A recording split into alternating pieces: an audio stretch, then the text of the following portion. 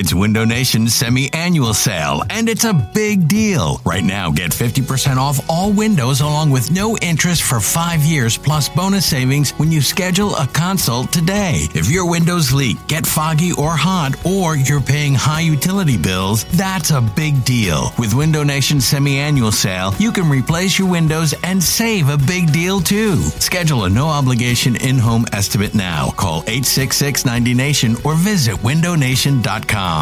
This episode is brought to you by Progressive Insurance. Whether you love true crime or comedy, celebrity interviews or news, you call the shots on what's in your podcast queue. And guess what? Now you can call them on your auto insurance too with the Name Your Price tool from Progressive. It works just the way it sounds. You tell Progressive how much you want to pay for car insurance, and they'll show you coverage options that fit your budget. Get your quote today at Progressive.com to join the over 28 million drivers who trust Progressive. Progressive Casualty Insurance Company and Affiliates. Price and coverage match limited by state law. This is Matt Spiegel, and I can't wait to bring you Season 2 of the PBP, Voices of Baseball. The very best play-by-play voices in the game talk about their craft. It's a job so special that even Joe Buck told us he will probably go back to it. I'm 53, basically 54. I think it's too early to say nevers at this point in my life. I think at some point I'll get the itch again. Incredible guests sharing great stories from your favorite teams coming this year. Find us on the Odyssey app or wherever you find podcasts. This episode of BGN Radio is brought to you by Clip It, the hottest app that is out there. Watch TV, make clips, and share. For more information, check them out at clipit.tv or check them on Twitter at clipit.tv. Hey everybody, John Barcher checking in again, and I just got to say, what a week one it was for your Philadelphia Eagles. Kurt Coupon showed up just like I thought he would, throwing worm balls, being inaccurate, and the Eagles get out with a win. And I know some of you might be looking at your fantasy lineups from this weekend and be getting a little disappointed. There's a lot of guys that got dinged up already. Maybe your fantasy season is all over, but not to worry.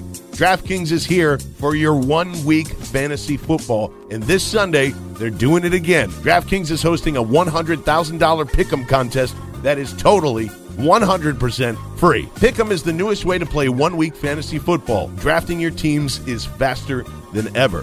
DraftKings has organized players into 8 tiers, and all you have to do is select one player from each tier. You can choose from public contests with big cash prizes or private contests where you can compete against a group of friends, and DraftKings also has beginner and casual contests where you'll play against people of similar skill level. The best part is you get to draft a new team each week without any commitment. So get to DraftKings.com right now and use the promo code BGNR to play in DraftKings' free contest with $100,000 in total prizes this Sunday. That's promo code BGNR to compete for your share of $100,000 in total prizes. The contest is totally free to enter, so why wouldn't you try? DraftKings, the game inside the game. Eligibility restrictions apply. See DraftKings.com for details. You're listening to BGN Radio.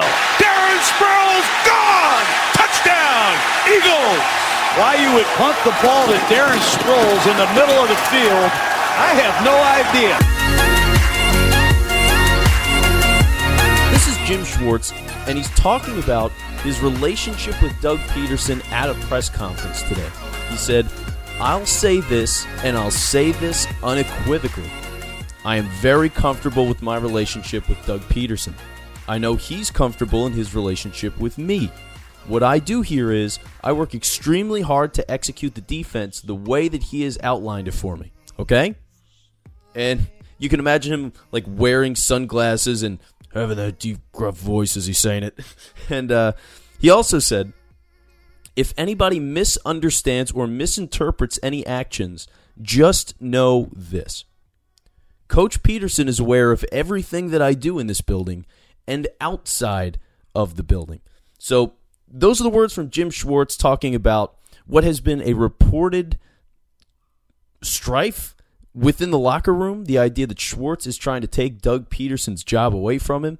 And you know what? These comments don't really change anything for me. If you're worried about the idea of do we have a possible mutiny on our hands, I wouldn't feel any better at this point. Not to say that there's writing on the wall that things are going to blow up and this is going to go crazy, but you do need to appreciate that there is some reality to this. And of course, Schwartz is going to deny everything. I mean, is he going to get on the podium and say, like, yeah, guys, I want Doug's job. If you could just write a hit piece on him or two to get him fired, I'd really appreciate it. Like, we're not going to get to that avenue. So, yeah, Jim Schwartz, he downplays everything now.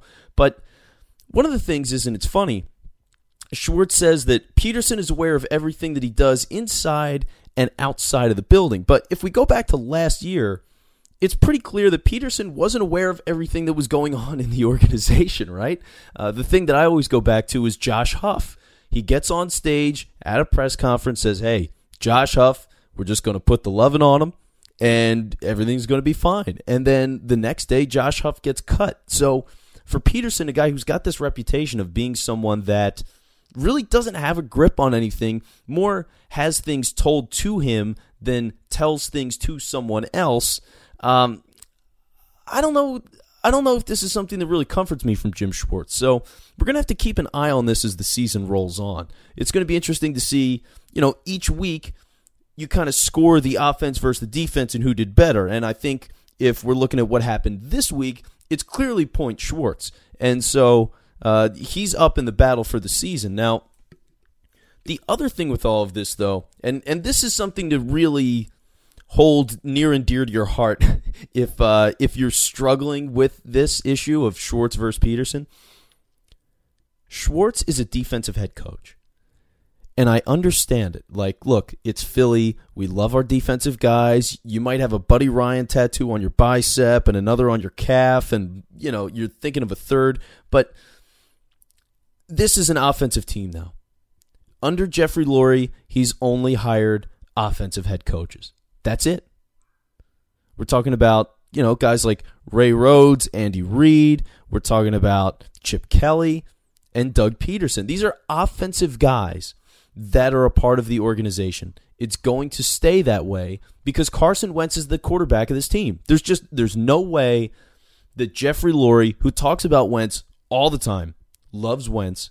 There's no way that this guy is saying, I'm going to get rid of my offensive head coach for this young quarterback and bring in the defensive guy. It just isn't going to help Wentz in any way. He wants the offensive head coach. He wants the emphasis there. It's going to stay that way. And frankly, it's the right thing to do. So even if it gets to a point where it does get ugly, and it could, if it does get ugly and Jim Schwartz clearly wants the head job of the Eagles, neither of them are getting the job. If you can make the case that Schwartz deserves the job, it's not happening for either of them. There's, Peterson would get fired, and Schwartz would probably get fired as well. You just clean the whole house and you start over again, and that is what it is. That's my opinion. Now, a couple of other news and notes, and oh, by the way, who am I and what is my opinion? Well, I'm Vince Quinn. You can find me on Twitter at It's Vince Quinn. I do the NFC East show, The Beast, for BGN Radio. I also do the preview shows each week with John Barchard and Upon Further Review, which is a history show, and we'll be getting back to that in the off-season. It's going to be the best season that we've ever done, although it's only the second season, so take that for what it's worth.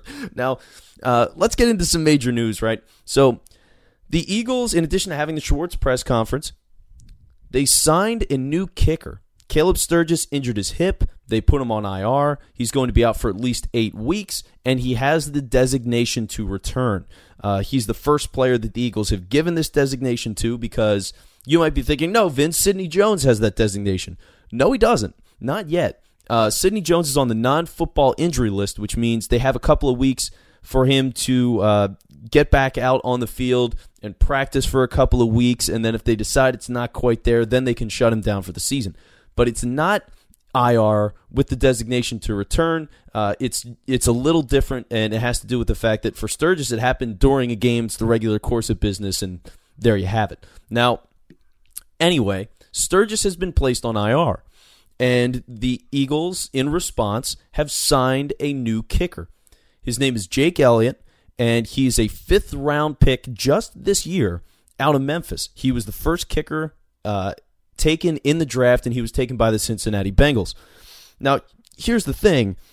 He's a 5th-round kicker this year, which means, again, a team spent a draft pick on him, which, I mean, it's not incredibly rare that happens. Kickers get drafted quite regularly, but when those kickers get drafted, they start. They usually start right away. Jake Elliott did not start for the Bengals. In fact, he was on the practice squad. He lost his job to Randy Bullock, a guy who's been around the league for a good while, been with a number of teams. And so the fact that he was on the practice squad and was available to be signed after a 5th-round pick was spent on him, it is a questionable signing. Now, to give you the background on Elliott and really what he's gone through, so for college, 77.9% as a kicker, and that's not a really high number, not a high number that you would expect from the guy who was the first kicker drafted out of the entire class, but that average is in part based on his sophomore year. He was only 65.6% on his kicks his sophomore year. So terrible. He made 21 of 32 kicks. It's a really bad mark. He stunk that sophomore year. Everyone acknowledges that. And he cleaned it up the next 2 years because his junior year, he kicked 82%, and his senior year, he made just about 81%. So he has been accurate in the past 2 years, a little shaky in the preseason with the Bengals. And here's the other thing.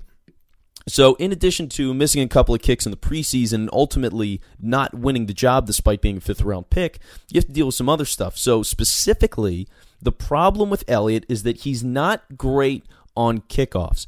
Typically, you want a kicker at this point that the expectation is you can force a touchback every time. Ever since the NFL moved the line up, kicking from the 30 to the 35, you've wanted a kicker that can just pin the team back. You know they have to go 75 yards down the field, and that's that. Elliott is not a guy that's been known to generate the touchbacks. He does not have the distance for it. And also on top of that, because the distance is one thing, but he doesn't have the hang time either. So generally, his kicks are going shorter, and they're going shorter more quickly than your standard NFL kicker, which means there's going to be more pressure if he can't get it done here in Philly. If he doesn't show any growth and improvement in that regard, then it's going to be a lot more pressure on the special teams coverage. We're going to be seeing a lot more kick returns than the average NFL team, and that is something to be worried about because here's the thing, think of how many NFL games are decided by, 3 points, 7 points. Most NFL games are not blowouts.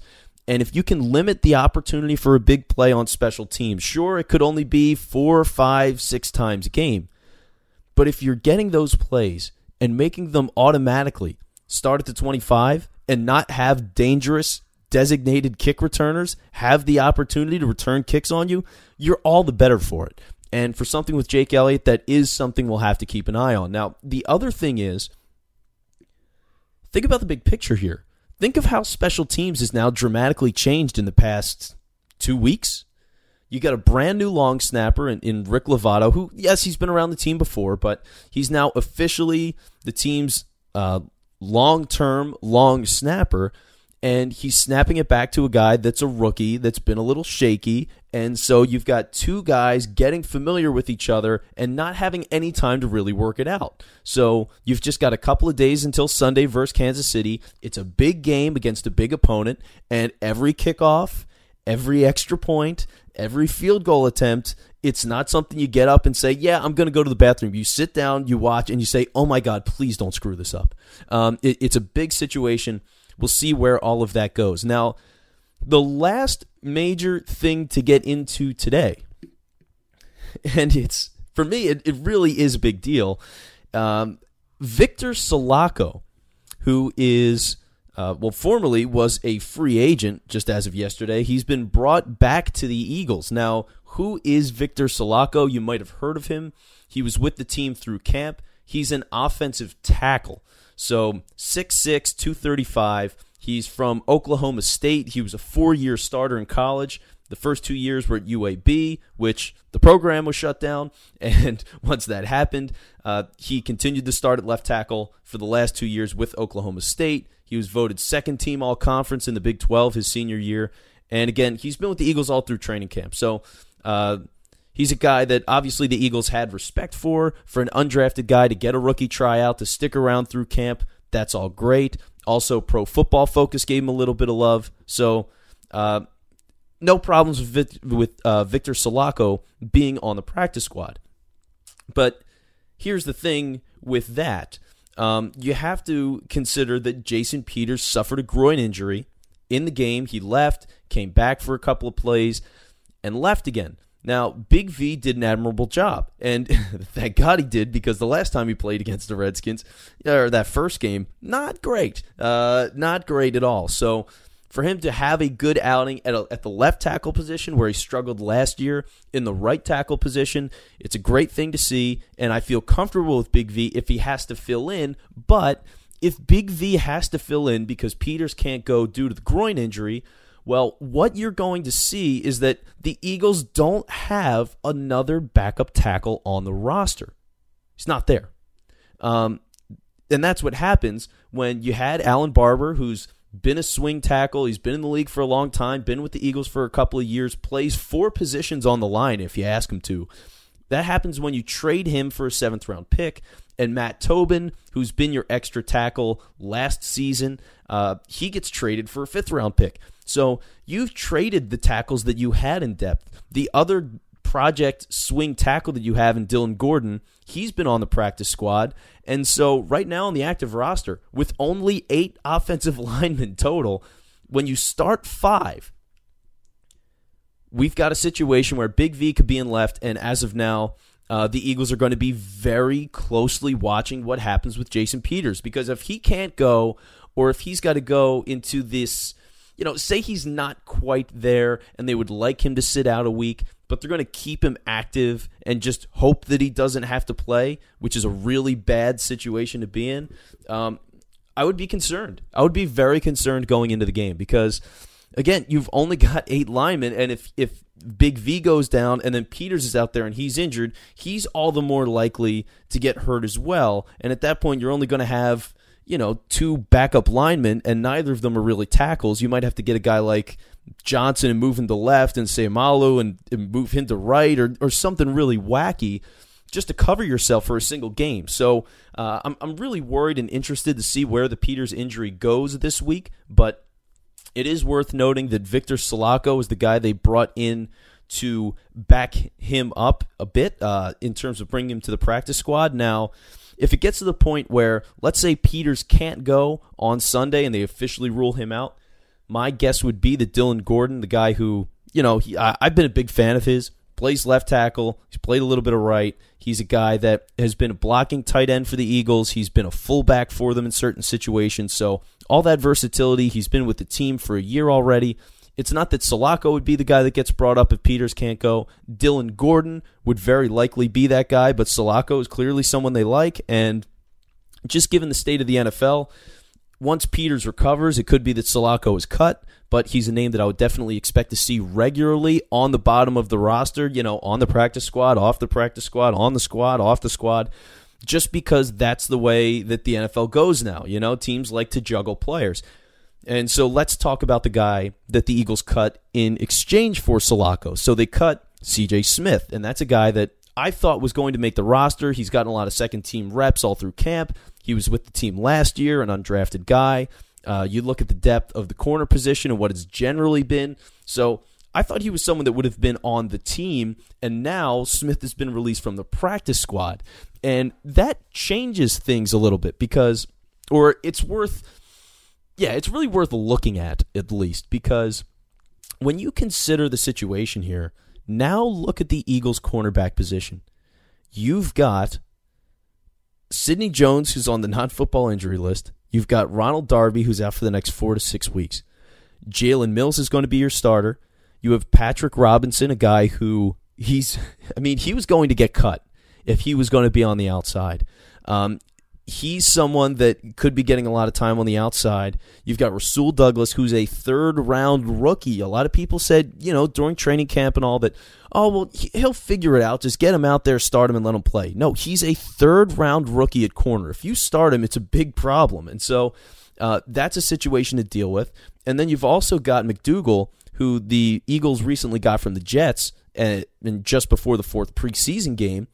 Well, McDougal, he's a guy who's brand new to the system, and he's raw. So it's not a great situation to be in just in terms of the corner depth and guys who are by-trade corners. Now, what makes it tenable to have 4 active cornerbacks on the roster is that you've got flexibility at the safety position. So Jalen Watkins is a guy that plays both corner and safety. you have Corey Graham. He can play corner and safety. Malcolm Jenkins plays corner and safety. So luckily, they have that versatility. They've been able to build up and scout that versatility where you can cover the deficiencies at the cornerback position, but you can only do it for so long because, again, now as you're exposing all of your safeties to more snaps and, more safeties on the field at the same time, you risk more injuries to your safety position. So they do need to figure out some sort of solution. I would like them to see some sort of solution to the cornerback position soon. I don't know if that means maybe Brooks comes back, Ron Brooks, and they try to get him in the fold for a couple of weeks as a stopgap. We'll see. But for now, C.J. Smith's been cut, and Sulako's been on the roster. Now, the other thing with this move, and this is the last point here before we wrap up the show, is that when you think about the offensive tackle, and really the offensive line as a whole, and you think of what's going on with the cornerback and how there's only 4 active guys on the roster,